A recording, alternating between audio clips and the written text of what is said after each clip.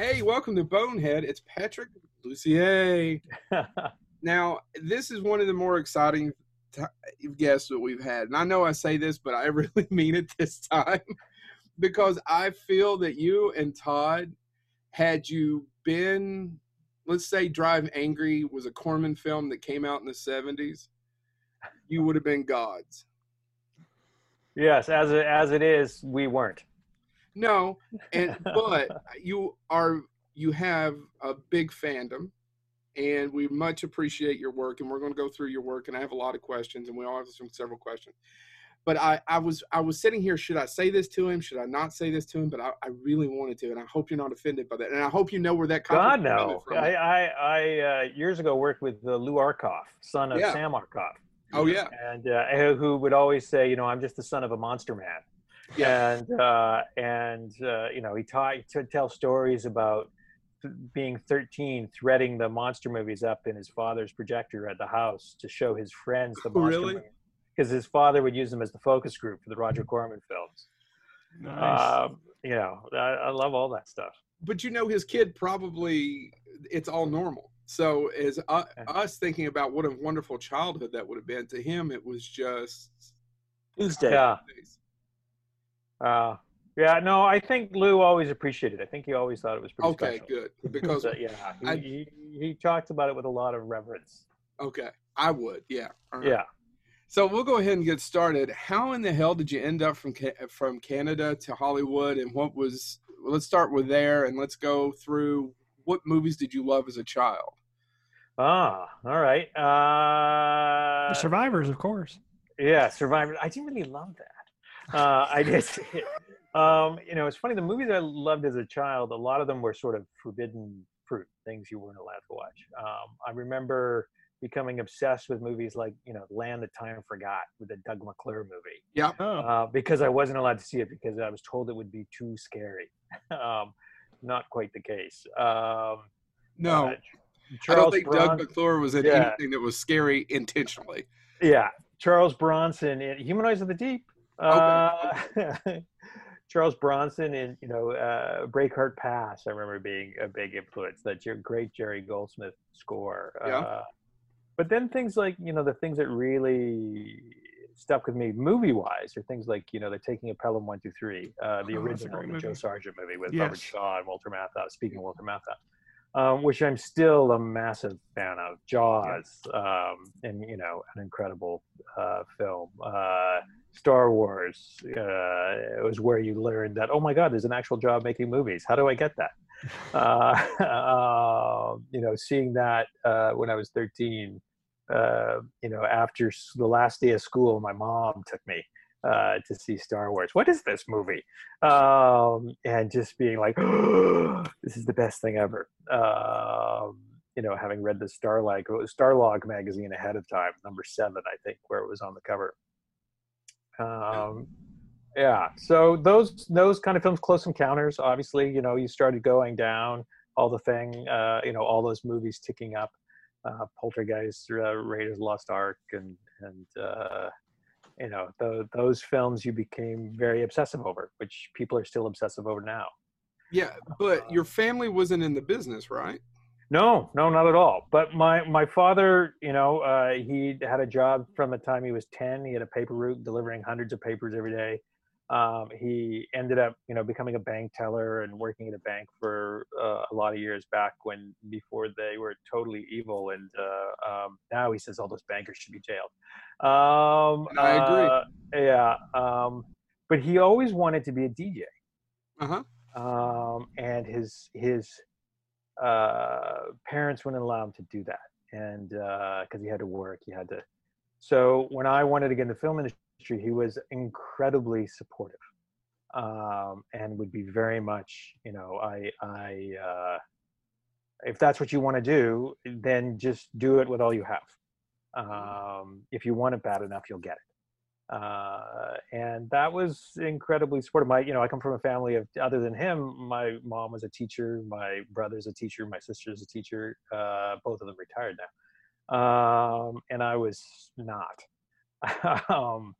But a lot of it, also my fascination with movies and horror movies in particular started with my sister. She gave me my first copy of a Stephen King book, which was Salem's Lot, when I was a teenager, and she would tell me the movies that she would go see. She's like 8 years older than me, so she was. And then the next morning, I would sit in her room, and she would tell me the beat for beat the story of The Exorcist. And I would, oh my God, what is this magical thing? And I remember her doing that with Parallax View and being so, what do you mean he dies at the end? Okay, so I just watched that a few months ago. Yeah. I'd never seen it.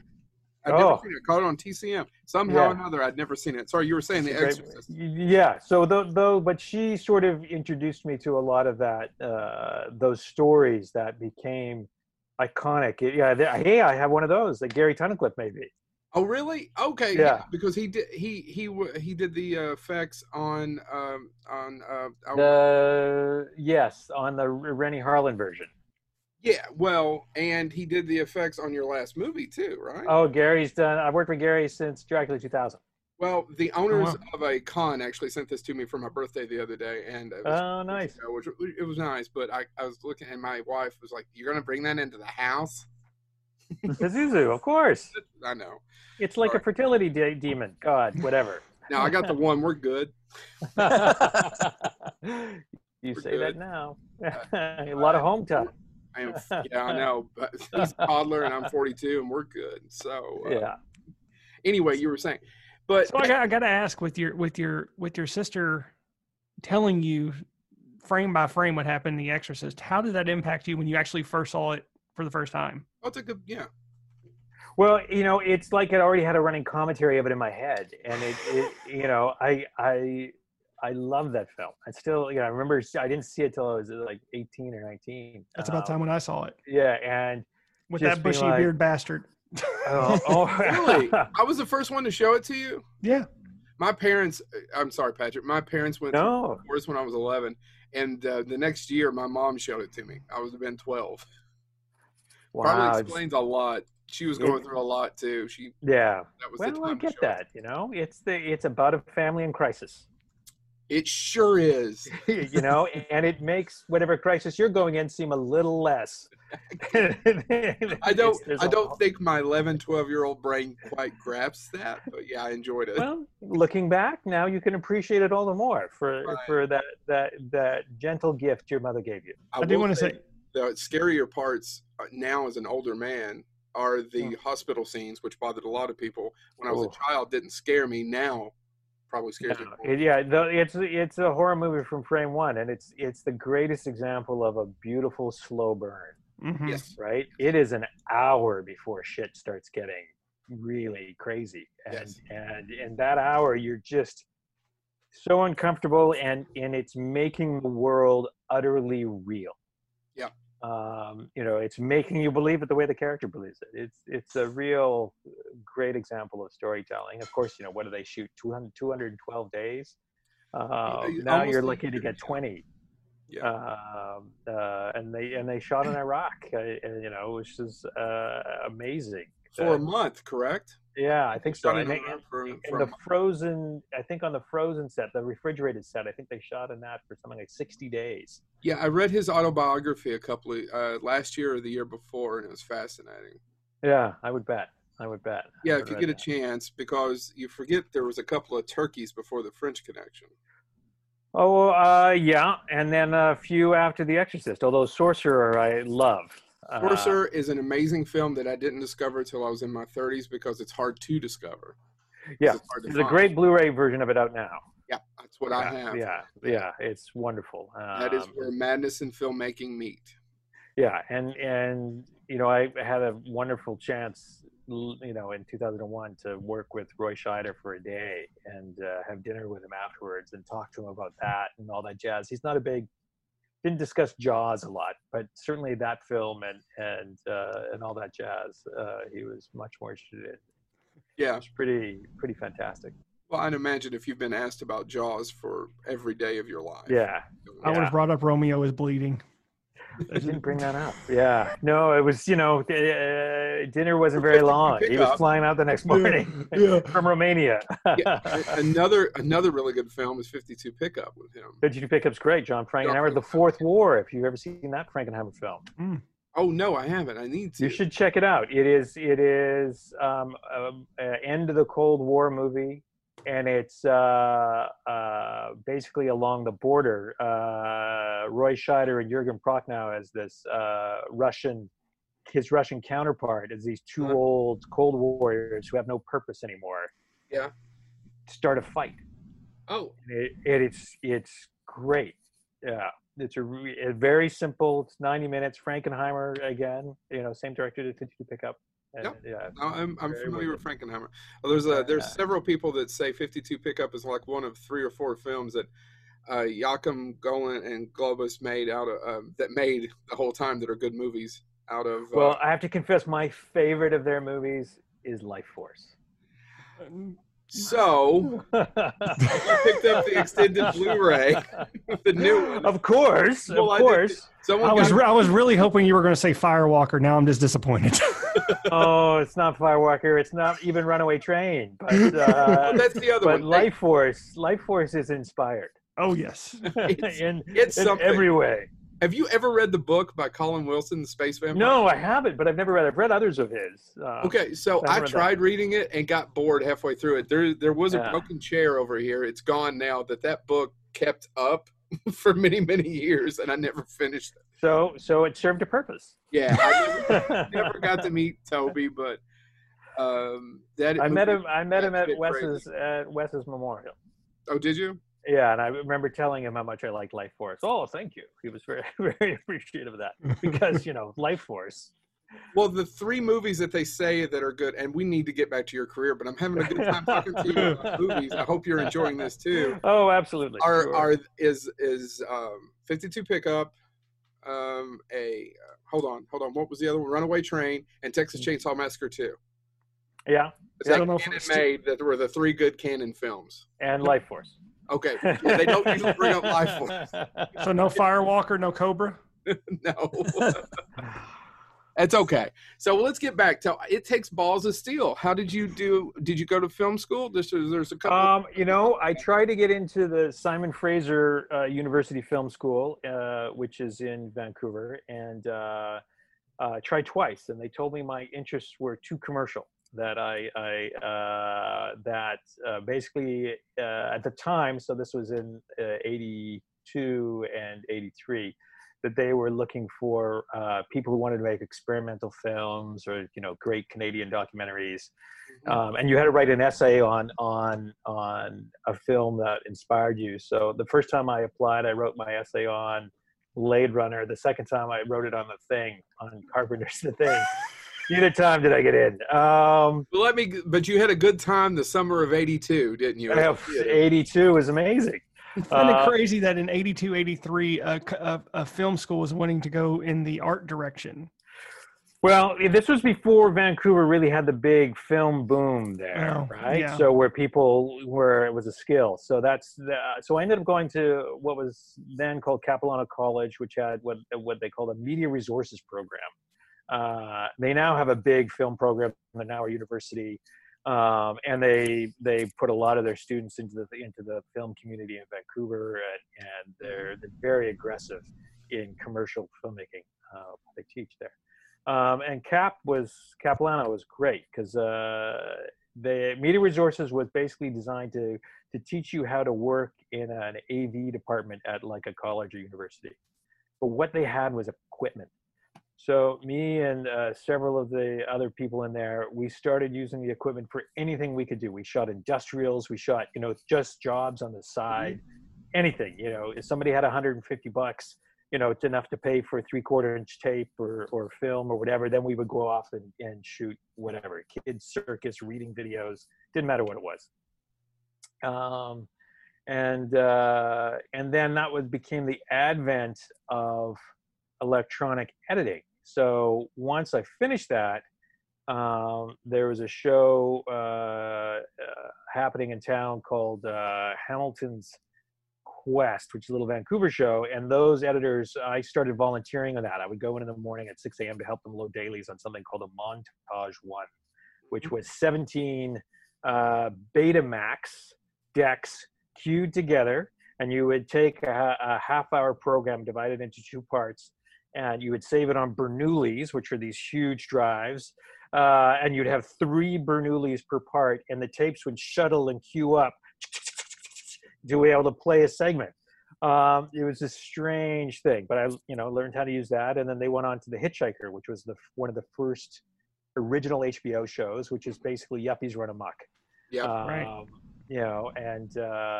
But they had directors like, Philip Noyce and Carl Schenkel and Colin Buxey and all sorts of different people, and all sorts of, Bill Paxton and Bud Cort were in one of the ones that I worked on, where they both played.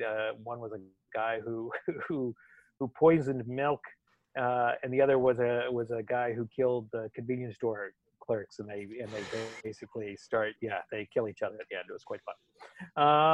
But from that, then it led to, was an assistant editor on 21 Jump Street, the original at the beginning of the Fox network. Remember seeing the dailies of Jeff Yeager in the Johnny Depp part before they fired him and replaced him with Johnny Depp, because they shot for like 10 days. Oh, really? I don't know that I knew that. I didn't know that either. Jeff Yeager in that part. And even the old Frederick Forrest was the police captain for before Stephen Williams replaced him after episode 5, because they found Mr. Forrest to be challenge. And then from that, did a few other things, and then got to be an assistant editor on MacGyver. And then from MacGyver, moved up to editing on MacGyver. Started editing when I was 24. 2 days after my son was born. Okay. And cut MacGyver for 3 years, and that ended, and then that gave me a chance to work on a little pilot for Philip Noyce called Nightmare Cafe, which Wes Craven wrote and produced, and Wes was doing people under the stairs at the time the pilot was shot, so he didn't direct the pilot. So we came back to do 5 episodes, and I cut Wes's episode, and he and I got along great. And then he asked me to cut his next feature, which was Wes Craven's New Nightmare. 2 years later, we stayed in touch, and then I moved to California. Wes helped sponsor my family to move down. We moved down to California and cut Wes Craven's New Nightmare, and then the rest is history. Yeah, Vampire in Brooklyn, and then ultimately Scream and all sorts of things. All right. So, Chad, I'm sure you've got several. So you have a similar background to us. The only difference is the career. So there wasn't a film department in Eastern Kentucky. Well, I got to tell this story because it's kind of funny. When the college we went to, when they were teaching us editing, it was tape to tape, strictly reel to reel. And the example that they showed us on how to edit was old MacGyver footage. We don't know how I don't know how our instructor got it, but it was MacGyver running through a forest, talking to an Indian, using language, like hand language, to talk to him. I think it was like Smoke Walker, and he had all this raw footage of MacGyver, and we had to edit the sequence on how we thought it would be. So, oh wow, that's fantastic! I don't remember that. You don't remember that at all? Yeah, was that Bill? It was a Creekmore class. Sorry, you have no. Sorry. No, that's fantastic. Some of these people are dead now, so yeah. And because I'm a huge TV and movie nerd, I actually after class, because my teacher would let me hang out after class, I would actually go and find all the MacGyver, because he had a stockpile of this raw MacGyver footage, and I was fascinated. I would actually just watch the raw cuts of just take after take after take. Where would he have that's fantastic. Where would he have gone? I know a lot of the dailies were donated because we were cutting on the montages. You had to load them all off a 3/4. So you had there was, and that's what we had was 3/4 stacks and stacks of 3/4. I remember donating all the ones from Jump Street to Capilano College during my time there. And so MacGyver would have been donated in a similar fashion. Okay. And then somehow it managed to be in an Eastern Kentucky college. Well, things travel. Somebody might have traded it for something. And it's a small world, like we were talking about Todd going through, 4, then you need 5, and so somebody out of there knew somebody and then got to donate it back. That's fascinating. Oh, that's great. But we have we have the same background. There wasn't really film there, but we had access to a little bit of equipment, and we did things on the side. It's almost the same story. Yeah, because it was, for me, it was, not to go into too much personal detail with me because we want to hear about you. When I went to college, I had 2 options. I could go to a university that actually had a movie that got released, and John Carpenter went there for a brief period. But it was 2 years before you ever touched equipment. Or I could go to this small little college in Eastern Kentucky where I could automatically get into the program and start messing with equipment right away. So, well, that's great. Yeah, I just couldn't justify, because I'd already spent 4 years messing with video equipment and editing, which is my passion anyway. I love editing. So, Chad, out of the 2 of us, I would rather shoot and he would rather edit. I'm a huge editor. I love editing. Me too. It was my first love, editing, and I still love doing it. And movies are made in the cutting room. Yes, they can be made or destroyed or saved in the cutting room. Yes, all those things can happen. All the movies are made in the cutting room. I know there's many, many, many different layers. I mean, if the script sucks, if the shooting's, I understand. But movies are made in the cutting room. I worked for a producer years ago who said, a great DP can make your movie look beautiful, and an editor can save your picture. Right. So, and I gotta ask, just because you're an editor, have you ever edited any of them out of the 30 movies you've edited? You haven't, but TV too. Have you ever seen a trailer for your movie and they used all of your best cuts? And you're like, you've ruined the whole thing. Oh yeah. Oh yeah. With rage. Yeah. Yeah. Yeah. No, it's certainly. I remember the trailer for Drive Angry, calling up the head of marketing at Summit, and just protesting. And it's like you make the character dumb, that she hasn't figured it out because you've told everybody everything, and they were like, I think we know a thing or two about marketing, and you don't know anything. I might have said, if it wasn't for the Twilight movies, nothing you've marketed could be successful, has been successful. And even the Hurt Locker, it wasn't a big money. Anyway, I said a lot of things I probably shouldn't have. Should have said. Needless to say, That's one of my biggest kicks about going to of seeing a trailer and then going to a movie and realizing they put every single good cut into the trailer, and I'm like, I know that's driving the editor crazy. Yeah, no, it's a thing where you're just so like, that was some of the nice things about the Scream movies as they went. The trailers were very careful about not revealing, the reveals for the movie, and I that was a big thing because of that on Valentine. The first still they released on Valentine was Jensen in the miner's outfit underneath like a fan or something, covered in blood.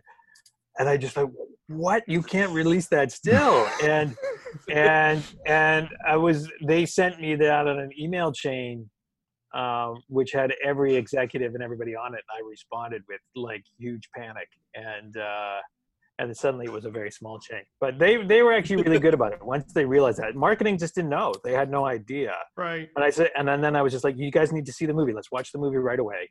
And they came in and watched the film, and suddenly they were like, okay, we get your concern.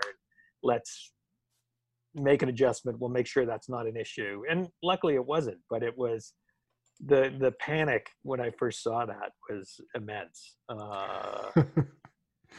But yeah, Lionsgate was great.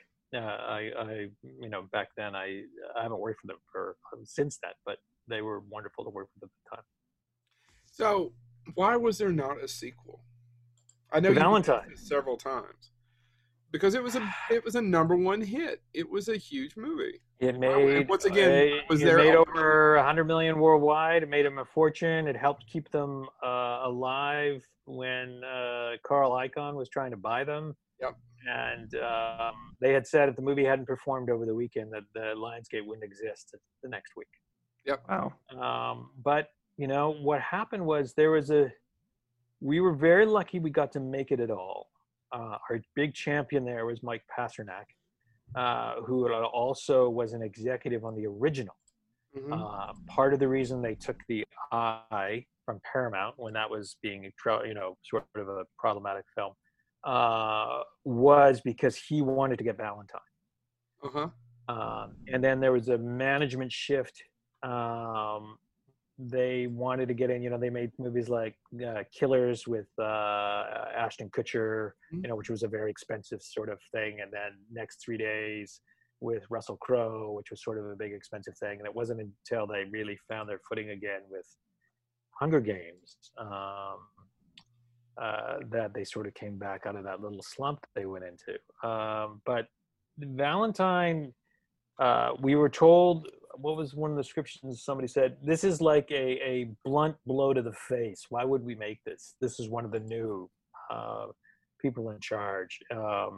And so this is when we were trying to make the original. And Mike was so savvy with how he did it. I came in one day, we were worried about doing it. It was during the writer's strike in 2007.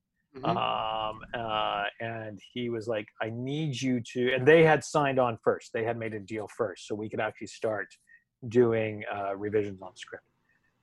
So he was like, I need you to meet a dog, and then I need you to cast Selena Luna, who is a little person in a vaudeville, burlesque actress, in the movie. And I was just like, sure, can we kill her? And then he was like, sure. Now come meet the dog, and the dog needs to like you. And I was just like, okay. And so went down and met Lewis, the dog that she has in the movie, who belonged to one of the heads of marketing. And the other head of marketing was a huge fan of Selena's. And so because we put them in the film, marketing got completely behind the project. And that because marketing went to the heads of Lionsgate and said, we can sell this film. And because of those two people, that scene in the motel where you see them coming out, the 3D shot of the dog coming up and Selena running up in her little cowboy boots afterwards, that if it was not for that scene, that movie would exist. That is an amazing story. Yeah, that's a great story. Yeah. So they, even after all the money, though, I just don't understand. You would think it's after all the money, they just we wrote, Todd and I wrote a whole scriptment for a sequel. We had it all sort of laid out. All the actors, Jensen and Kerr and Jamie and Eddie Gathegi, were all willing to come back. We had good roles for all of them in it. Mike kept going back to them saying, hey, we should make this, now's the time. And every year they're like, no. And it's been over 12 years now. So, and you obviously know the business more than me. And I didn't mean to that may not be true, but yeah. Well, no, you do. But it's one of those where movies who make half as much money, the sequel is greenlit the next weekend. Oh yeah. Half as much. Oh yeah. It didn't make any sense to us, especially given the fact that the cast, Jensen in particular, right? Jensen, they're finally finishing Supernatural. Right.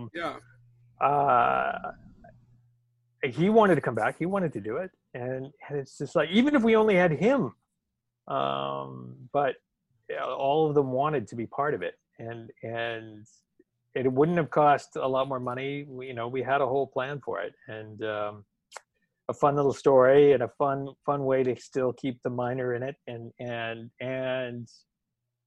Tom, Jensen's character in it. But they weren't buying it. I've heard rumors that they're planning to reboot it and hiring other people or something like that, but I don't know if that's true either. But I've heard that. Right. Yeah, because I will give you one other compliment. Out of the two boys from that one little show that you're talking about, Jensen made the good movie. Yes. Yes, I would agree with that. Yeah, I did see both movies. Obviously, I saw that Jensen's, and we just had a lot of fun with it. And I mean, it was brutally hard, that film, because shooting, because we shot native 3D. We'd never done it before. The camera rigs were built the day before we started shooting. Almost every day of photography, they were saying, "Wow, this has never been done before." You were shooting a movie with a camera that was the size of a refrigerator. Yeah. So you weren't very mobile. You could maybe average 17 setups a day, maybe. So it was a lot of long hours, and we had a hard out on Jensen. Jensen had to be finished and back in Vancouver for Supernatural on a certain date, and any day late would cost our production $200,000. Wow. So we had to shoot 6 day weeks. We had to shoot 15, 16, 17-hour days. It was I remember finishing that show in tears and being delirious, I had hallucinated for a week and a half afterwards, because I couldn't tell. I would try to sleep, and people were putting up lights inside the room I was sleeping in. I was always in the way. It was a very strange experience, but I wouldn't have traded it for anything. I look back on it with great fondness. You answered one half of my question, but I'm going to ask this first half of this. When you originally got on for My Bloody Valentine, was it always intention to be 3D? Was that always your intention to make it 3D, or did that come later? What happened was it started with, hey, I was showing because I recut and wrote and directed 40 pages of reshoots for The Eye, the Jessica Alba film, right?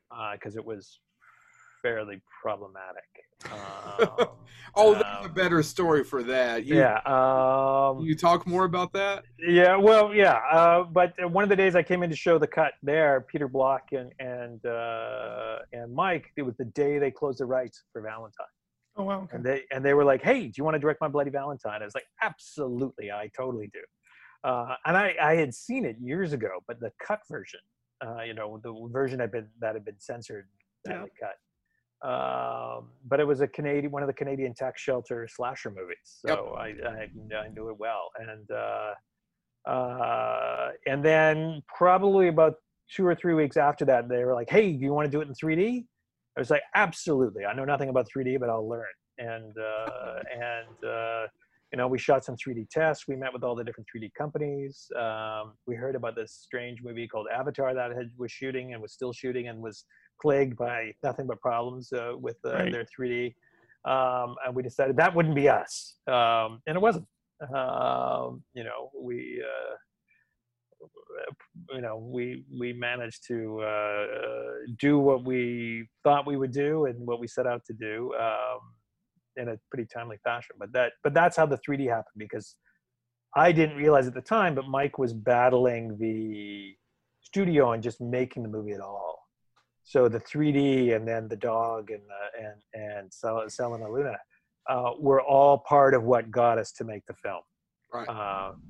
That trifecta is how marketing was going to sell the film. Well, so as an editor and being trained as an editor before you direct, how much more efficient does that make you as a director, knowing where you need to go get the shot, and how much I'm sure that. And we didn't talk about Dracula 2000. We've not talked about some other films too. You directed many things before this, right? But we're just on this movie particular. How efficient? It was invaluable, because no part of the animal is wasted, right? You everything you get, you have to use. That was even more so for Drive Angry than Valentine. But there was no time to second guess things. That's the biggest thing that editing allows you to do. It's just this is the coverage we need. This is, once you work out the blocking, you can very quickly see the pieces that you need to put it together. Right. And it's always, every time I direct it, it's always on any given day, because you get less and less days to shoot anything. You have to think, okay, what's the minimum I need to get to walk away with this? To have something that tells the story that's malleable afterwards. Right. And then how in each moment can I enhance that? Because every day's you're playing beat the clock. Mm-hmm. So, that becomes the combination. Being from editing allows you to play beat the clock better. Yeah. That's really what it does. Sorry, Chad. I thought you were going to ask something. No. Oh, okay. So, why was it even more valuable in Drive Angry? Well, Drive Angry was. It's interesting. Drive Angry, we had 5 more days of shooting than we had on Valentine. But our daily time restrictions were worse. We could only shoot. We had what you call 12 hours portal to portal for the crew, for everybody. So Nick was great. Nick Cage was great because he would come in early. He would stay late. He loved the film and he was on board. So whatever we needed. But because we were a road picture shooting in Shreveport, most of the stuff we were shooting out of town. Yeah. So if it takes you an hour and a half to get there, right? So you've just lost 3 hours from your shooting day. Right. So 12 hours portal meant that we were lucky to get 9 hours of shooting a day. Yeah. So hour per hour, Drive Angry versus Valentine, we had 10 less hours of shooting or whatever on Drive Angry for what was a bigger film in scope and scale, and so everything had to be planned down to what we were doing, and how we were going to make that work. And then the other thing that we had on that is we had 17 days of a second unit to help us with the car stuff that Johnny Martin directed. But we only have one set of lenses between the 2 units. And it takes a certain amount of time to change the 3D lenses. And you have to have, because you're shooting native 3D, you need a pair of lenses that are exactly the same. Right. So they have to be calibrated the same, they have to be put on the cameras and registered correctly. So the lenses that you were shooting on any given camera that day are the lenses you're shooting with for that day. Right. So we had to plan what they were shooting and what we were shooting and how we could swap cameras between the 2 units. So it was a real navigation of limited resources to maximize our output, what we were getting. So that was the real reason for that. I have no background as an editor. I am the exception to that rule. I did have a question though, because you've written and directed what you've written. What is that process like? Do things change as you try to make the film from the director viewpoint? Do you have to kind of store the writer mentality? Oh, yeah, that's a good point, because those are 3 different hats, and if you wrote it, you directed it, and you edited it, which you've done with several movies. Yeah. What happens as a writer as you? It's the different hats that you have to put on, because they're 3 different disciplines. Yeah, I've done a lot of writing with Todd. So Todd occasionally gets frustrated with me because my goal is always to any scene that feels like it might need explanation later. Because he'll we can just cut that out. We can trim that down. We may not need that. It's just like fix it in post. And my philosophy is always I'd rather see them say it. I'd rather have shot them saying it. I'd rather shoot a scene that was 3 pages longer, to have more of that dialogue on camera, than less of it and want it later and have to do it with ADR. Yep. So that becomes the hazard of the writing. Is he would cut stuff which were good cuts, and I'd be like, no, we have to put that back. Well, I don't know. We might want to see them say it, and then there would be also little directorial things where you're like, well, we should leave that in there. We need to shoot this, and it's just like, well, what would that be for? And it's like, I don't know. Editorially later, I think we might want that. I'm not sure, and we'll figure it out. But we should get that because that might be some sort of glue that's important. So that's That's it's really the editorial brain drives everything, because that's the one that has to pick up the pieces at the end. Right. So every thought in the writing process and the directing process is all about the editing. Right. I said that's that question because I know some people that are writers that have their work adapted. Some come back later and say, I don't know why they didn't just use what I put on the page. So I just wanted to ask, as somebody that's done all of it from start to finish, what that looks like. I never feel that so much when I've directed the things that I've written. The things I've written that have been directed by others, I totally feel that. Terminator. Absolutely feel that. Oh my God, you fuckers! What did you do that for? We'll get to Terminator in a second. Hang on 1 second. I'm just going to turn on a light just because the light is fading. The legs. I mean, you're not my type, but and he left. Oh, I just the kill's back. Oh, there. Here, I'm back. Hey, we were sitting here. We're straight, but we were enjoying the show of your legs. Oh, there you go. So back to, and this is going to sound disrespectful. I don't mean it. Well, I shouldn't say disrespectful. No. But Chris Alexander is also a fellow Canadian. He edited Fango after Tony Timpone for many, many years. And fantastic. We've had that's okay. We've had several different people on the show, and we always when we have Fango's right there. Who's worked with Nick Cage, we always say, what's your best batshit Nick Cage story? And his is the best. So if you don't mind, and by the way, our friend James here, we all love Nick, but James. I was going to say, you've actually worked with my triumvirate of people that I would love to see just thrown into a film together. Who? With Cursed, you had Christina Ricci.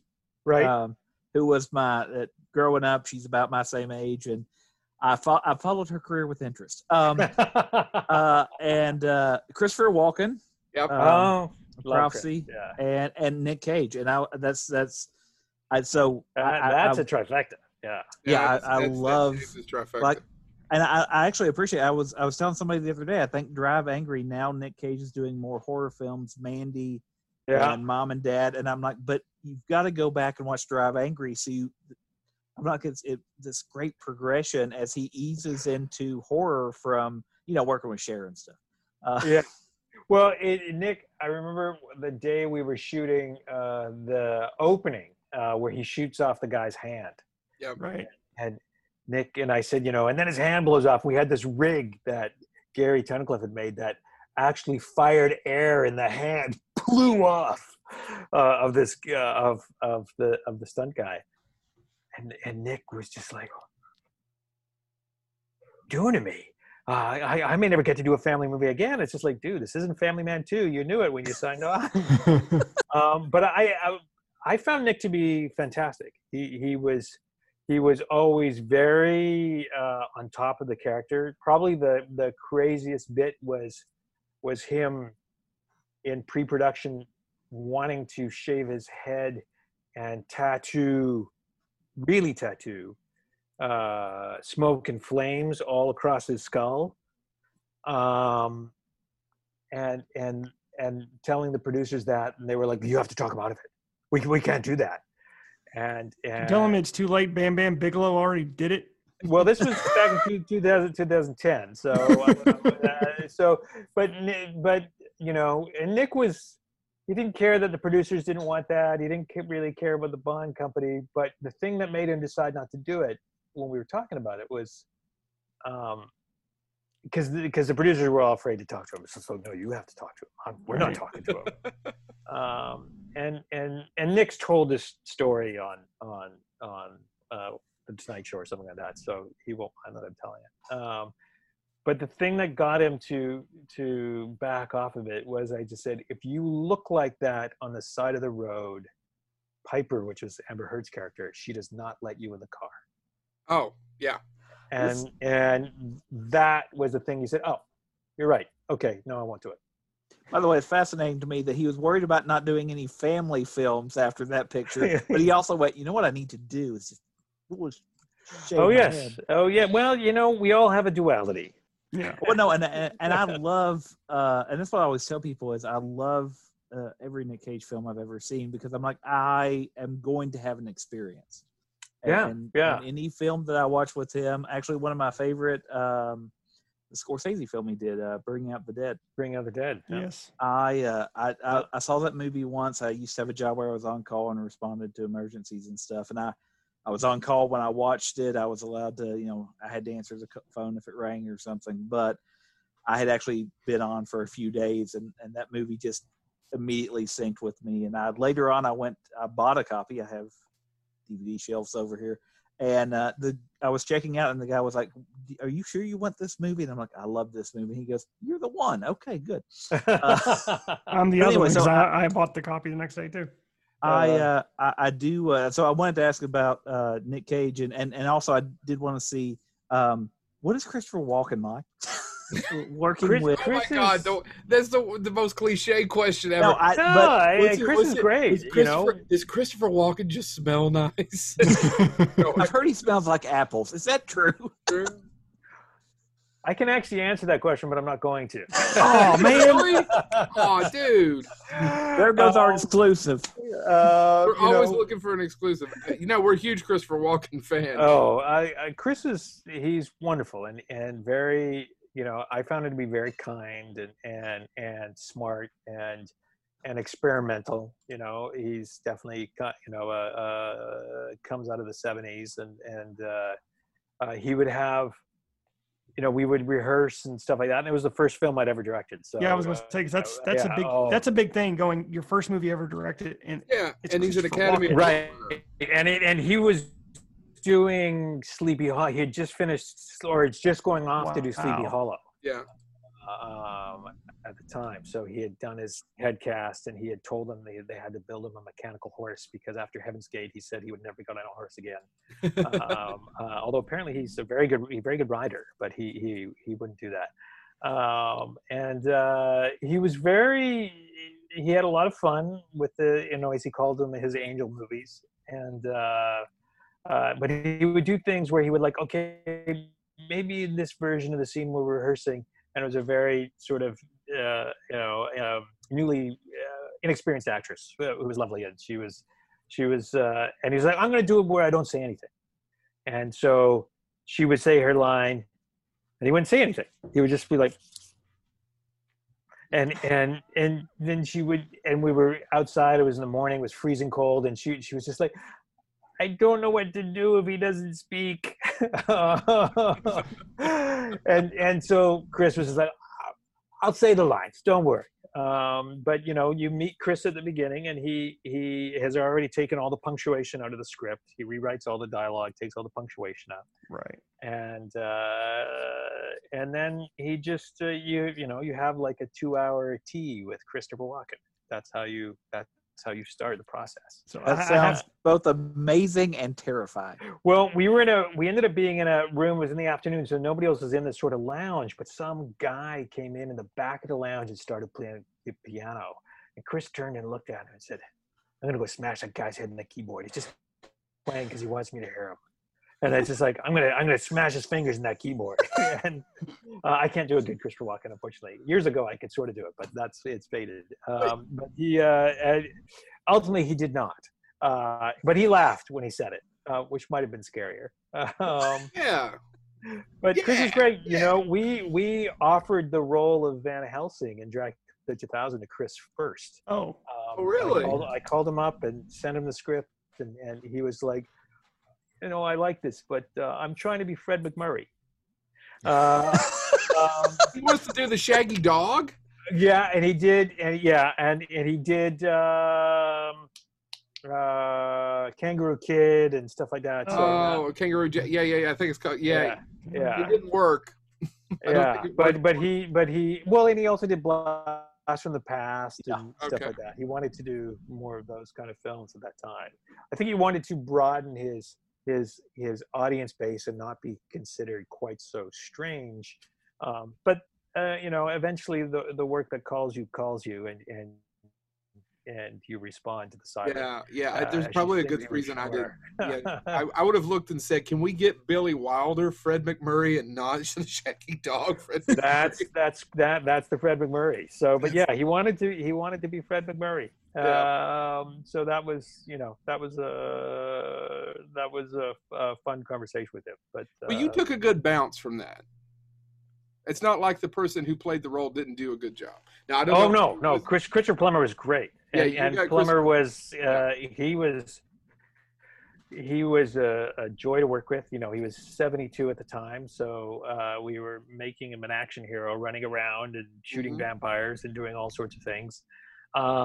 He originally had quite a different death scene that the studio. One of the challenges with Dracula 2000 was when we were making it, we had a pretty decent script in April. We had an original script that was like a lean $8 million sort of. This was a story about thieves stealing Dracula's body from Van Helsing and selling the blood for immortality. That was the concept. And then that got changed, and the thing sort of got bloated and strange, and because it took so long to cast Dracula, the script sort of got destroyed by the time we started shooting it. Suddenly the thieves had no idea what they were stealing or why they were stealing it. Johnny Lee Miller's character, who was the protege vampire hunter to Van Helsing in the beginning, the role he signed on to play, suddenly was just an antique stealer. His line about never fuck with an antique dealer in that movie was Johnny's joke, because the fact that his character had changed so much. And he would say it on set all the time as a joke. But it's just like, we're going to put it in the movie. I remember the Weinstein saying to me one time, it's our movie. You do what we tell you. When it's your movie, you can do what you want. And just being, hanging your head every day as you went in to sort of manage this train trundling down the tracks. Wes had his problems with them too. Oh, Wes did. Del Toro did. I cut Mimic for Guillermo del Toro. That was. You always know you're in trouble when you see on the call sheet day 79 of 50.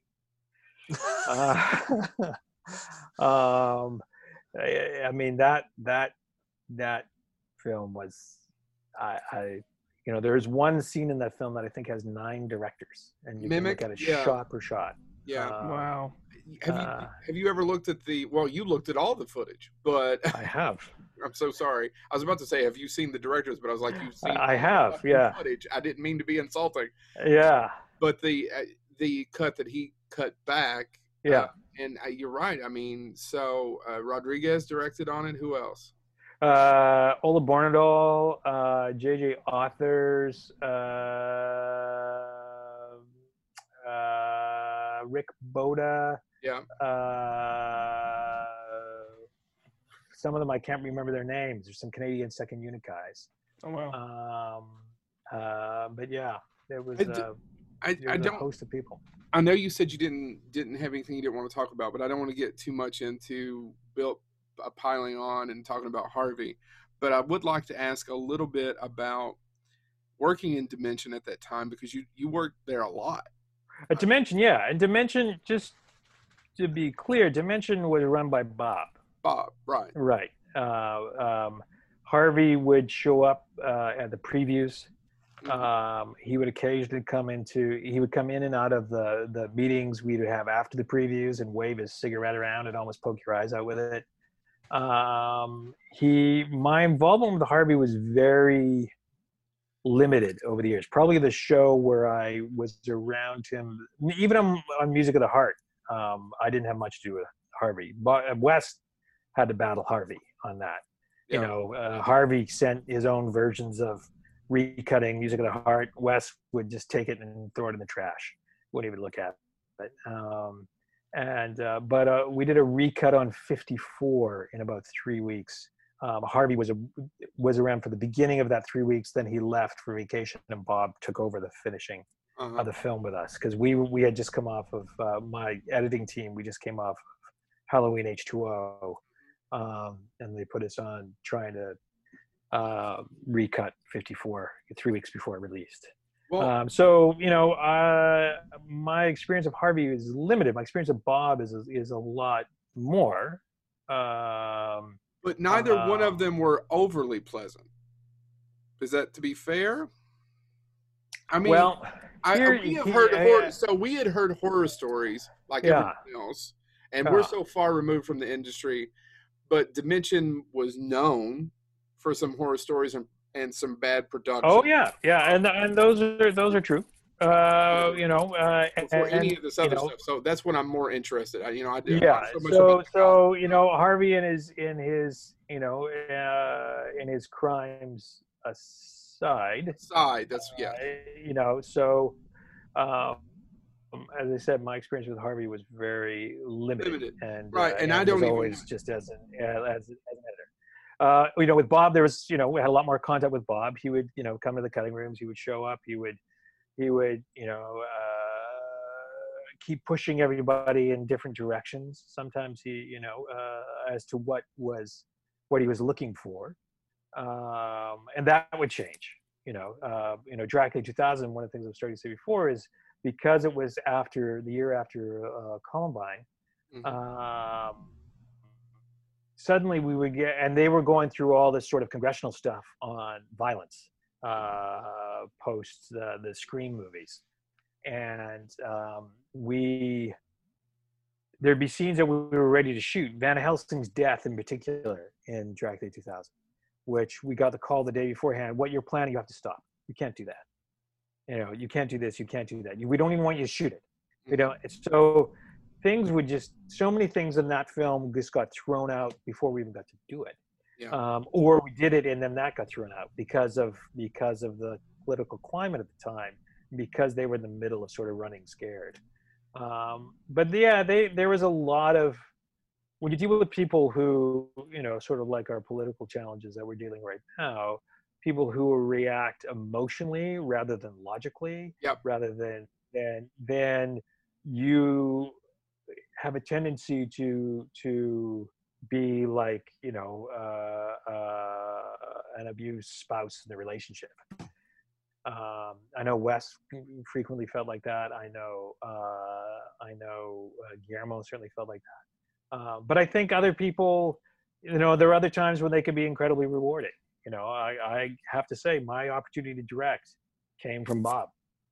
He gave me that opportunity because of my whole directing career came out of cutting the first 13 minutes of Scream. Yep. Wes was going to get fired when they saw those dailies. They hated those dailies. Bob hated them, called him up, said he was like a journeyman TV director, said he was a hack, said, Wes had never been spoken to that way. He was so mortified. Mm-hmm. And he called me up and just said, can you cut it together? Do you think there's something there? I said, what are you talking about? The scene's going to be awesome.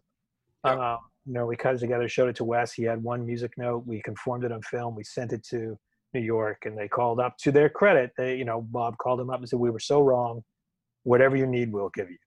Okay. This absolutely works. So they could be, Bob in Dimension could be very rewarding. I had, Andrew Rona, Richard Potter, Cary Granite, Michael Zumas, different guys who worked at, Matt Signer, Keith Levine, Matt Stein, all these guys who worked at Dimension over the years, I'm still friends with, and have tremendous respect for it, because I think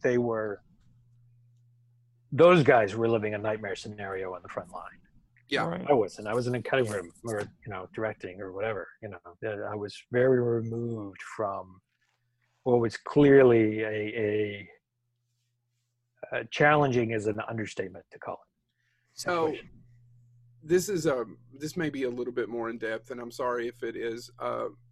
So I kind of understand why you keep going back to Dimension, because you're looking for the opportunities. I give you an opportunity to direct, and you get to do another movie, and you get to do other movies, right? Why do you think Wes did it? Other than the Scream movies were very successful, but I mean, Scream movies were very successful. For a movie like Cursed, why do Cursed? Well, now there's an interesting story for that. Now, Wes is going to direct Pulse, right? Yep. Mm-hmm. And they're very close to actually shooting Pulse. And something like 8 weeks out, Bob pulls the plug on Pulse. I don't want to make that. I don't want you to make that. I want you to make this script of Kevin Williamson's called Cursed. Wes was like, I don't want to make this movie. I made this movie. It was called Vampire in Brooklyn. I do not want to make it again. Yeah. Of all the challenges that were on Vampire in Brooklyn, Wes being dragged into Sherry Lansing's office and being told, you need to make it funny, like Jack Nicholson in The Shining when he comes in with the axe saying, here's Johnny. It needs to be funny. Sorry. And Eddie Murphy wanted to play it straight and scary, right? Right. And Wes saying to the head of Paramount, do you understand? You're telling me you want me to make it funny like The Shining. Do you understand that? They didn't. And so that what Kursk was. But then what they did is they took the film he was going to make away from him. He had a whole crew looking to work that suddenly all had jobs, and all those jobs are gone. Right. They probably doubled the amount of money he was going to make. So they were very good at being the devil, offering you, here's a whole bunch of carrots that we know you might like. Why don't you come have these carrots? And they put you in a situation where you're like, fuck, I am responsible for so many other people that I have to do this. I feel I have to do this. Now, you enter Kursk with the best of intentions, right? You think, this is going to be okay. I'm going to come out the other side. I'm going to have, so Kursk was a movie that they shot for something like 54 days. I came on it at the end. I was only supposed to be on it for 6 weeks because I was doing another project that then fell apart, and then came on to edit. And I was on Kursk for 19 months. And they pulled the plug probably a week and a half before they finished shooting it. So they never shot the ending. They shot the aftermath of the ending with Omar Epps and Robert Forster and Scott Baio and everybody outside the Wax Museum, but they never shot the actual ending. And then we went on hiatus and started coming up with the new version of the movie. Kevin came back with the new thing. They shot for 40 some odd days. And then, that didn't work quite the way they wanted. And then we shot for like 17 days, then 13 days, then 9 days. They say that movie cost $35 million. That movie cost almost $100 million. It had to have. It had to be. Of the original 54 days in the final film, there were only 12 minutes. Wow. So that should tell you something. But again, you don't go into the film thinking, well, I'm just going to sign on to this disaster. You go in thinking, okay, I'm going to make the best of this. Perhaps I can make this work. Dracula 2000 had so many problems shooting wise. We were basically developing in post, developing and shooting. Nathan Fillion's character we added in post production. Yeah. So many. It was such a challenge to shoot that. But we had the advantage of a release date. Our title had the sell-by date in it. Yeah. They could only fuck with us so long. We always knew it was going to end. Kursk, that wasn't the case. Kursk could just go on and on. That job could be a career. The title was appropriate. The title was Never Work in a Movie Called Kursk, because you will live up to it. Some of the original concepts of that film were really brilliant. But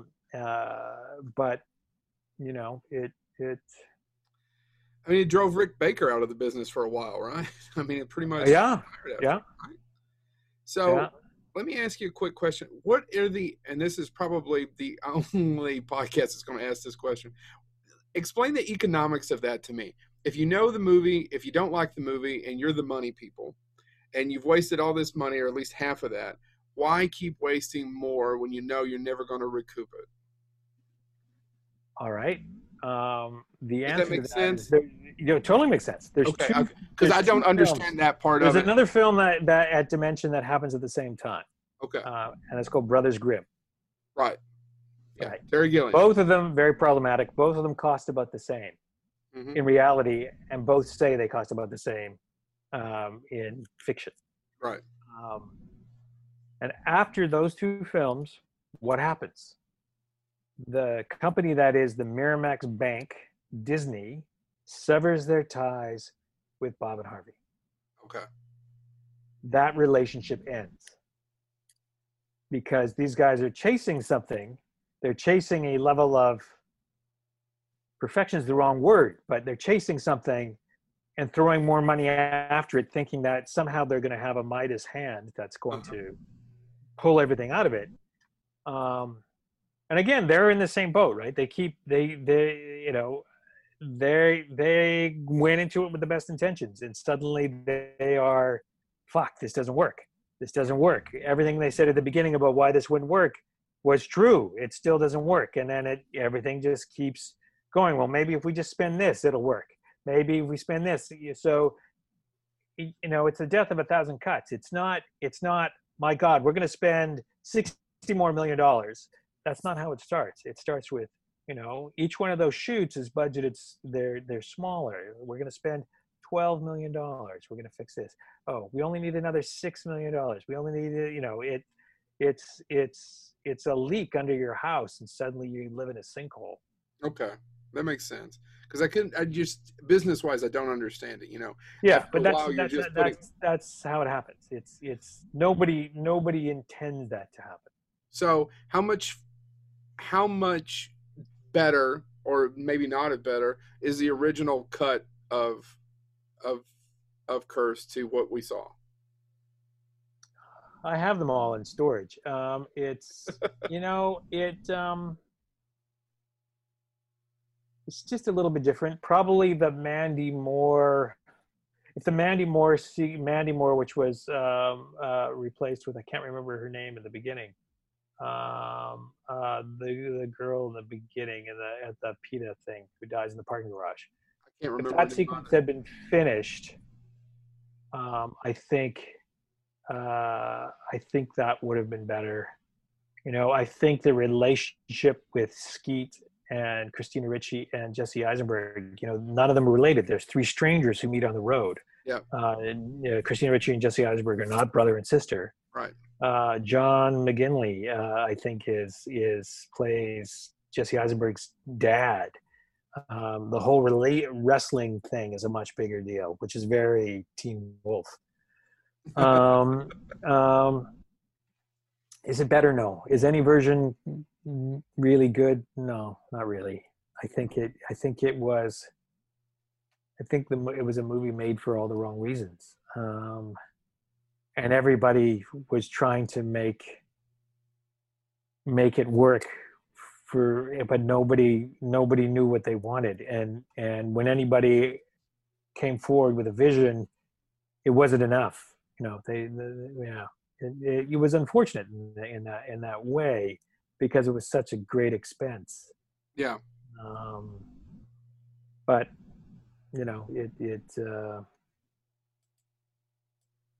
yeah, is what it is, I guess. I don't know what else to say about it. No. Sorry, hold on. Honestly, we just caught him on a statement. He says he has all these cuts in storage. So are you why we don't have Nightmare Cafe on Blu-ray yet? No. You gotta. I will find you, sir. You gotta talk to MGM and NBC for Nightmare Cafe. Nightmare Cafe is one of those examples. James and I were talking about this when we were younger, before there was every streaming, every show, anything you can imagine for any niche market, right? Niche market. Yeah. Nightmare Cafe was one of those shows that's, oh God, I love it. It won't last past episode 6. Right. And it didn't. I do have the 4 episodes I worked on 3/4 inch. So, good luck. And the final version. But yeah, finding an old 3/4 inch player, I have no idea where you're going to get that. But yeah. We went to a university that probably still oh my God, you must have one. There'll be one in the back, one of those $10,000 machines that you could buy for $5 now, or they pay you to take it. I didn't even have. I was making sure didn't even have a cursed question, but it was fascinating. I'm so glad that's the reason why we love conversation. How did you get hooked? We talked about Todd Farmer before this started. Todd Farmer is a fellow Kentuckian, like the three of us. How in the hell did you meet him? Why did you become so close, or at least close working wise? Yeah, no, Todd and I are really good friends. We here's what happened. I went to go to work at Revolution after my before Cursed. and was asked by Gloria Borders, who I worked with when she was up at Skywalker Sound. She was then head of post at Revolution, to come in and do a recut and talk about some reshoots for a movie called Darkness Falls. Yep, we've seen it. So best version of the Tooth Fairy ever. Yeah. Well, there was no Tooth Fairy before I got there. We worked with Lou Arkoff. That's where I met Lou Arkoff. Lou and I went and worked with Stan Winston. Stan came up with the creature. We came up with the mask, because the creature on its own was going to be a ratings problem if you just had that creature exposed all the time. I have the mask over there. Yeah. In this room. Here, I'll unplug. While you're doing that, I want to grab something too to show you. So I don't know if you can see. I don't even know where I'm looking at. So there's the mask, and the mask from Trick, and then one of the masks from the Purge. That's amazing. Oh, that's awesome. That's from Trick. Yeah. Yeah. So the Winston guys gave me that. They were great, But we came up with the idea for the teeth and how the puppet would work. We brought in a part of the wire crew that we worked with on Dracula 2000 to double for the Tooth Fairy. Do that full burn on fire during a drought in Australia, and had to do the sequence twice, the exact moves that the puppet could move. Had to, because the puppet could only do so many things on fire. It was suspended above a green sea. It was crazy to watch. Awesome. David Wald, I think was his name. But after, the movie before I came on and before Lou came on, scored I think a 25 in previews. After we came on and wrote and oversaw 15 days of reshoots. And cut them together, the movie scored a 75. That's great, yeah. So it was a huge improvement. They now had a monster. The movie was very lean. We stripped it down to the bare minimum editorially. Working with Jonathan Liebsman, he was there during the process, and then out of that, they said, "Hey, do you want to direct this movie called Scarecrow that Todd Farmer was writing?" So Todd and I met and talked through where he was in the draft, read the draft. We turned around some notes. We turned it into the studio. We did a couple drafts, and then they were like, "Oh, we think we might want to do something different." And then eventually they put it into turnaround. So I wasn't on the movie, Todd wasn't on the movie, and they sold the script to Sam Raimi's company at the time, Ghost House, whatever it was called, and they made it as The Messengers. Yep. And then Todd's original script was basically used for The Messengers 2, but sort of shrunk down budget-wise. Yeah. But then Todd and I just stayed friends. We pitched a version of Hills Have Eyes, but they already had one that they were going to do to Wes. We pitched this crazy underwater ghost story that would have cost $100 million to make. We're very lucky nobody made it. But we pitched it all over town, and that was good. And then just stayed in touch for years, and we're really good friends, and wrote a number of things together. And then finally, when we needed somebody to redo all the rewrites and get Valentine in shape to shoot, I brought Todd in to do that. And then he and I did Drive Angry together, and then have done several things since then. Trick being the one that actually got made, but we wrote a version of I Saw What You Did, I Know Who You Are for Dark Castle.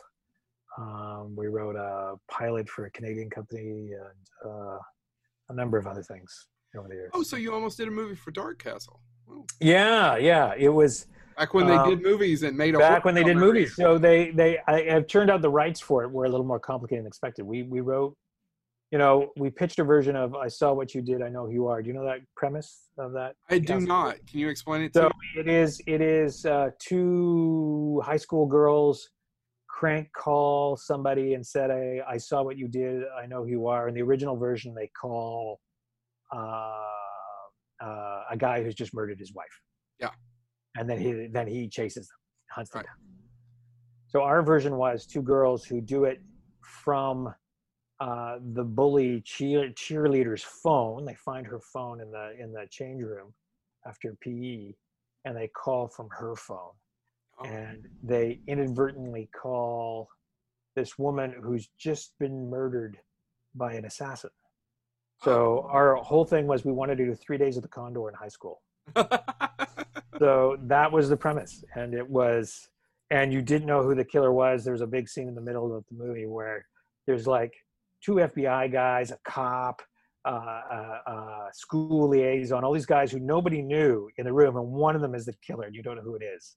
And with the 2 girls in the locker room, then all hell breaks loose. It was pretty fun. But ultimately, it never got made for a lot of reasons. But.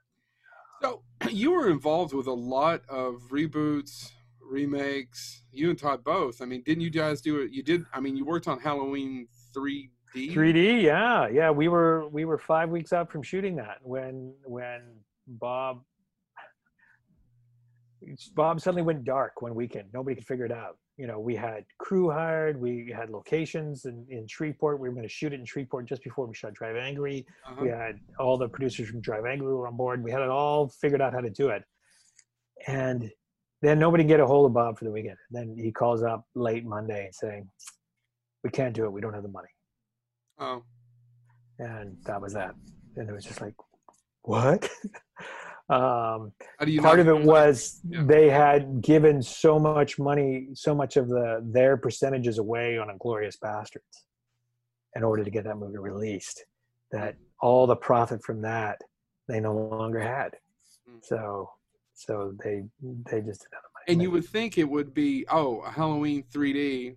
No brainer. Going to have a big weekend, right? Yeah. Oh yeah. It was a fun script. You know, I guess it's floating out there. They said one of the cons last year they did a live reading. Oh really? Yeah. I don't know where it was, but I saw that.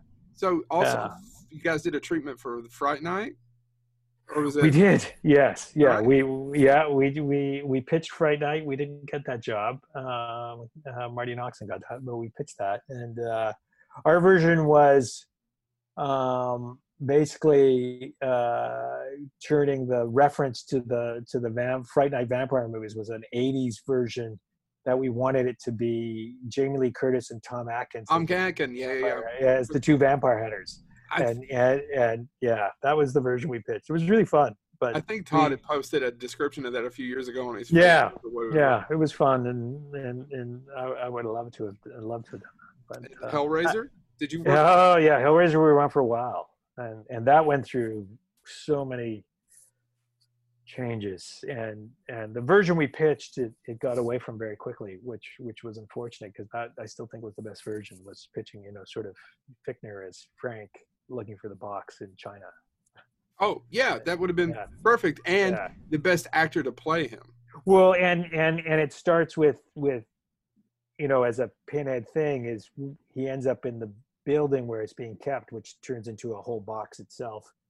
And they hold him down and they nail 3 spikes in his forehead. So he's going around the rest of the movie with these 3 fucking spikes, sticking out of his forehead. Yeah, it was fun, but whatever. Yeah, shit happens. There's so many stories under the bridge. I have to interject here because I know I know the studio may not be calling you up, but speaking of Fichtner, the I love Drive Angry. But he steals that movie. I'm fascinated by the accountant as a character, and I wanted sequels of the accountant. Yeah, I've pitched that to them. And they're like, "No, we don't think we could do that." I've totally pitched that. Let's make an accountant movie. It is. I mean, I watched that film, and I love and what I think I love so much about that film is there's lines in that movie I want to quote that I know I'll never have a reason to quote. Like I'm never going to have to be like, I'm going to drink a beer from your skull. I'm never going to be in a situation where I can say that. But I love, it's just all so cool scenes. And they're. Oh, I'm so glad you like it. He's the one person who I, as a fat fuck, would be okay with him looking you, fat fuck. Yeah. Yeah. And I just, so anyway, I just wanted to say that, yes, if for some reason they say we need one large heavyset guy from Eastern Kentucky to you'll be the first one I call. Yeah, because I would watch The Accountant as a MacGyver TV show. If you want to do it like MacGyver, I'll watch that. I'll watch it on Netflix. Basically, I'll do it like it's like Green Eggs and Ham. I'll watch it wherever it is. That's cool. I think The Accountant is, we talked about that. We talked about doing The Accountant as a comic book. We talked about doing it as a version of him. We at one point before the movie came out and didn't do so well, we had a thought of what a next version, next story would be, what that would be. With Nick and Bill and Amber and David Morse. But yeah, shit doesn't happen sometimes. Well, I said I literally I just wanted to say that. I love that. Well, I will let them know. I will tell them. Yeah, they should make it for you. Anytime you need it, I will lovingly just pop up and say, no, totally make this. Here's my $12. Well, advance. I think Bill would be on board. It's one of his favorite characters he's ever played. It is. Like I said, that movie, it was everything I needed to be when I needed it. It was great escapism. It was great entertainment. I'm thrilled by that. Thank you. So I wanted to actually interject and say thank you. Well, you're very welcome. I'm very grateful for that. Thank you. Oh, Tom Atkins. I've met Tom Atkins. I've talked to Tom Atkins. Does he have naked pictures of you and Todd? Is that the reason why you keep going back, or you just love Tommy that much? No, I fell in love with Tom the moment I met him. We were in Pittsburgh, and Tom Piccirilli, genre writer, novelist, who's since passed away, lovely guy and great writer. When I was telling him we were going to Pittsburgh, he said, Tom Atkins lives in Pittsburgh. You got to hire Tom Atkins. So I was like, okay. So it's set up a meeting, and Tom and I met at a Starbucks, and we were there for, I don't know, an hour, 2 hours, or something like that, and we just hit it off. It just like, and ever since then we're just like, well, who's Tom going to play in this? How that was the only problem with, when we talked about doing a sequel to Valentine, we're like, well, how do we bring Tom back with an iron jaw? Well, he also has another great line from that, shoot their tars. Yeah. Shoot their tars. Yeah. Tars, yeah. So, I adored him, and he's just such a good human. And we just swapped emails at the beginning of the lockdown for everybody, and he was talking about how much it felt like on the beach. I don't know if you've ever read that or seen the movie or anything like that old Stanley Kramer movie with Caribbean Pack. It's apropos of the situation, and he's a very thoughtful guy and very funny and incredibly kind. I have nothing but love for Mr. Atkins. You gave him literally the most cinematic death in Trick. Yeah, it was. It was. And we only had Tom for 3 days, and it was so cold. And in that scene in Trick, we 48 hours before we shot it, we were supposed to shoot it at a drive-in. There was 60-mile-an-hour winds, and the set that we had built had started blowing away. So we found this church, which was 3 doors down from where we were staying. And they were like, the caretaker of the church was a huge Omar Epps fan. So he was like, sure. It was the first church in the U.S. to have electricity. It was put in by Edison himself. Where was the movie shot at? I didn't look it up. Newburgh, New York, okay. Up in the Hudson Valley. So they welcomed us with open arms, and we shot there. Their only thing was the next morning they had church services, so we had to have everything out. So we were very cautious about. Well, we probably shouldn't get blood on their 150-year-old organ. So Tom's death was not as gory as his death was in Valentine because of that. Well, let's talk a little bit about Trick. That was your last movie. How did it come about? Once again, it's you and Todd Farmer. Yeah, we wrote it a couple of years before, and then sort of played around with it and wrote other things and came back to it, and then found a financier who was looking for a movie to make. You know, the movie was originally budgeted at $5 million. We originally had Dermot Mulroney in the lead because I'd worked with Dermot on the Hulu movie. But because we kept pushing, and he was on 3 other, we kept pushing because they had problems securing the money. Dermot was in 3 TV shows at the time: the Righteous Gemstones and 4 Weddings and a Funeral, and I can't remember the third. But we ended up losing him like 10 days before we shot.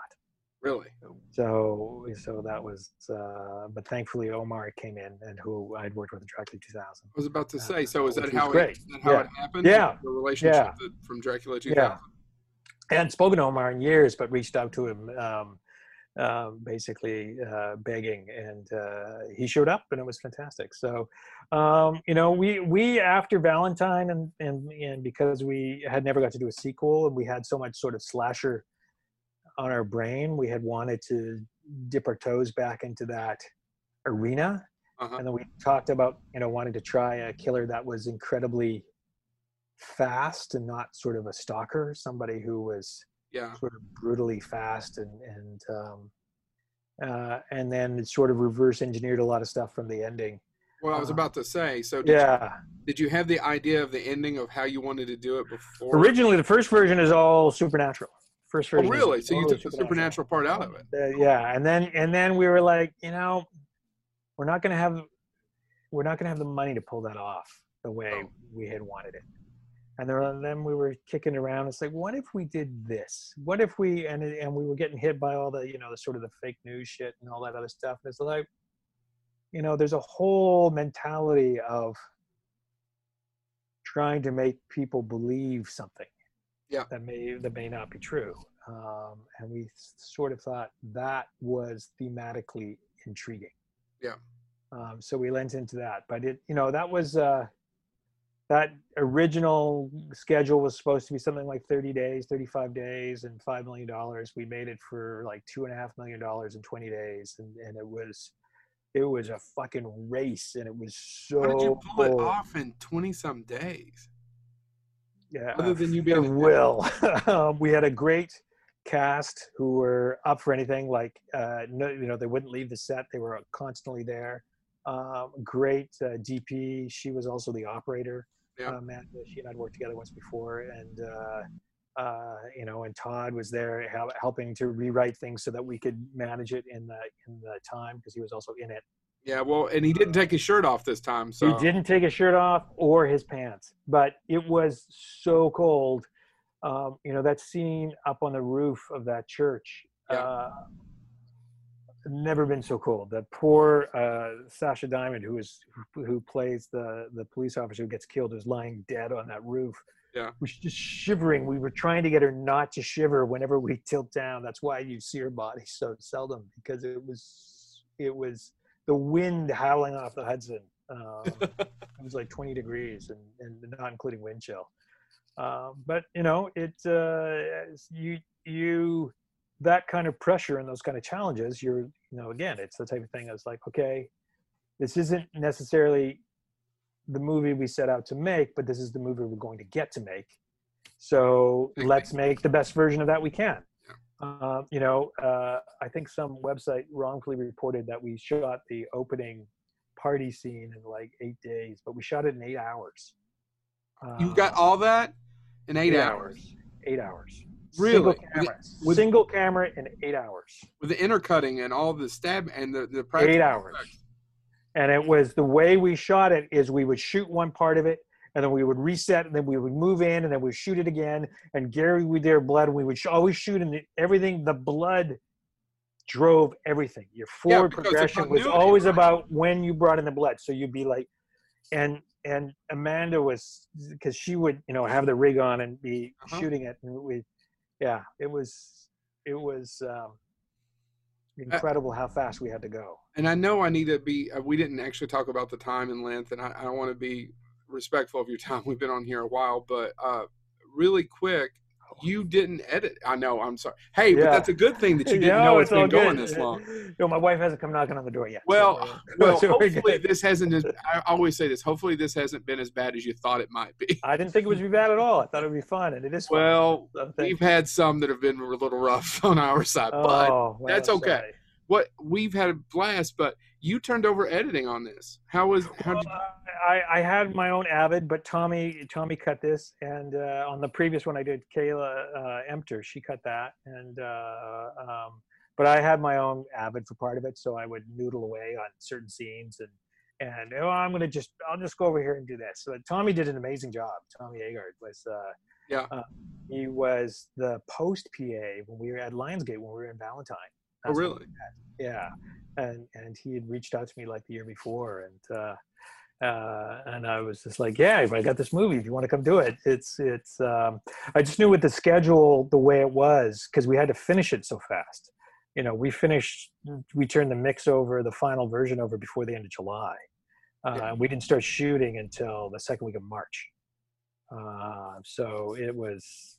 Why the time crunch? Why does it have to? There's no money to do it any longer. There's no money to give it the time it needed. There's no money to, that was a problem. So, I had a bunch of friends up at Skywalker who, had worked on all the Marvel movies. It's essentially like the main mixer sound designer had done Steve Bodeker. He had done Black Panther, and he was like, absolutely. And they were all like, this is such a difference from the superhero movies or the Pixar movies. So we'll totally commit and kill some teenagers. Yeah.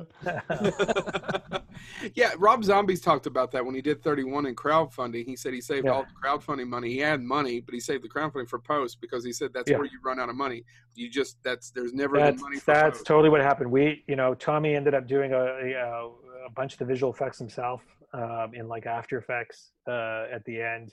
I was cutting in all the ADR myself. We had actors doing ADR on their phones because they wouldn't pay for the end of the ADR to be done. I'm not supposed to say that, but I did. It's okay.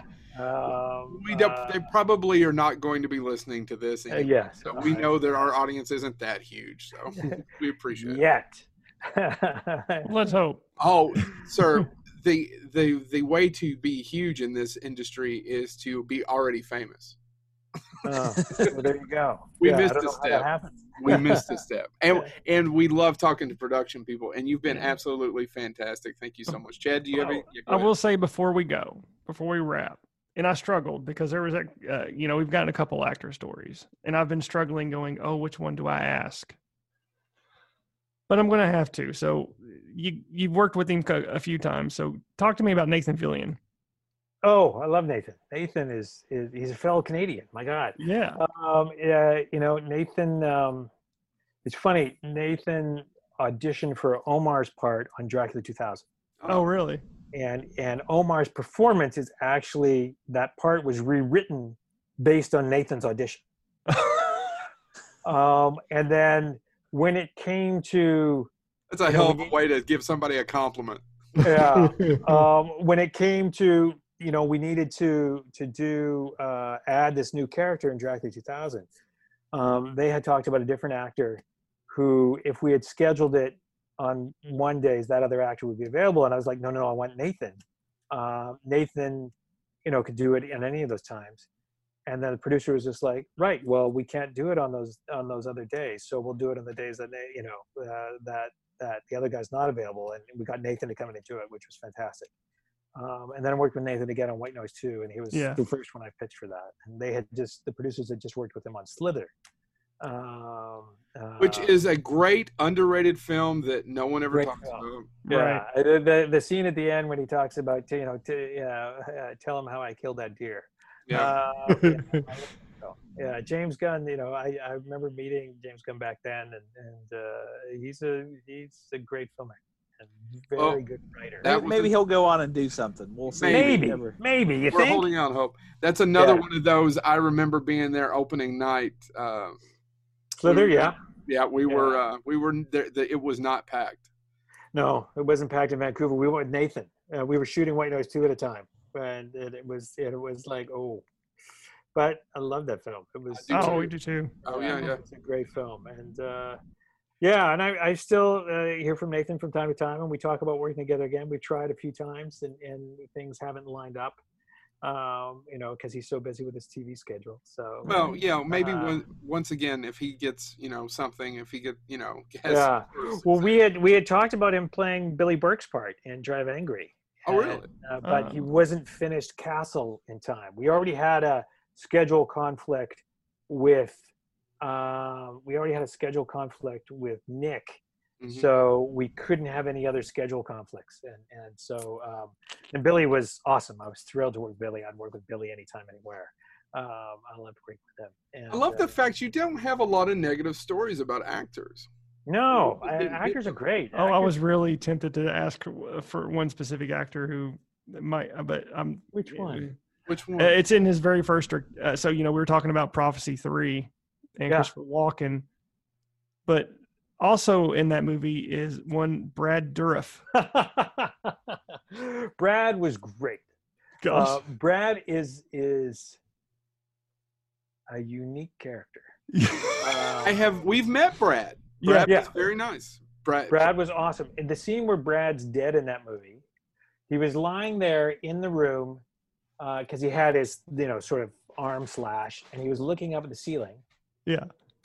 And it was just like, well, we're just resetting the lighting. We're probably going to be about 45 minutes to an hour.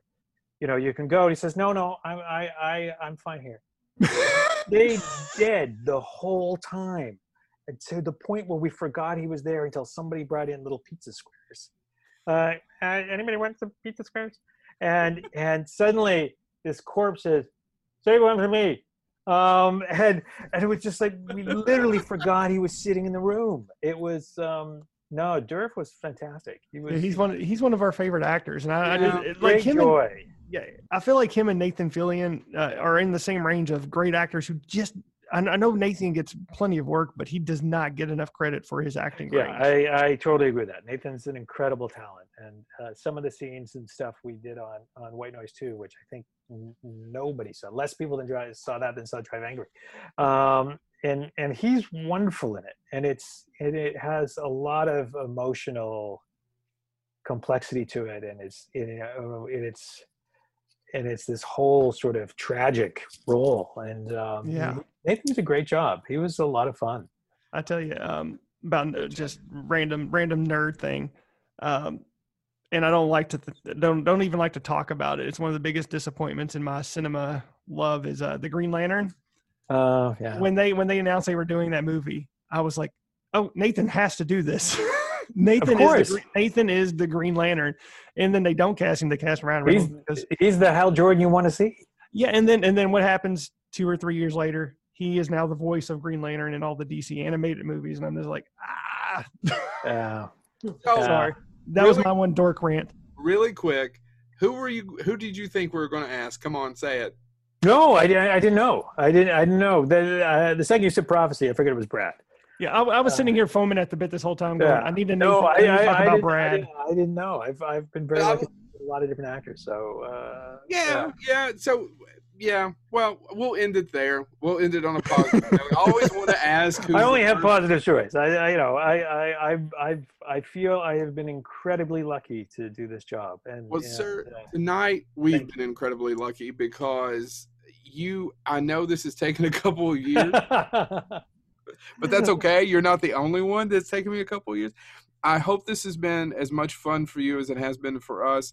We've enjoyed the stories. We love talking. Our favorite thing, we actually don't talk that much to actors. We love talking to production folks. If you go through a lot of our catalog, great. What we do certain shows that are just us about certain things, but almost all of our interviews are with production folks, directors, production designers, writers, artists, and you have been an absolute treat. Thank you so much for thank you. Not only all the entertainment. Thank you all. It's been lovely to chat with you, and I love the fact that you have a Y-Wing, the original Y-Wing behind you.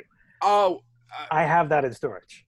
Well, I'll tell you what, we will stop recording for a second, and we'll talk a little bit about that, okay? So this has been Bonehead. Thank you so much, Patrick. Thank you. Have a wonderful night.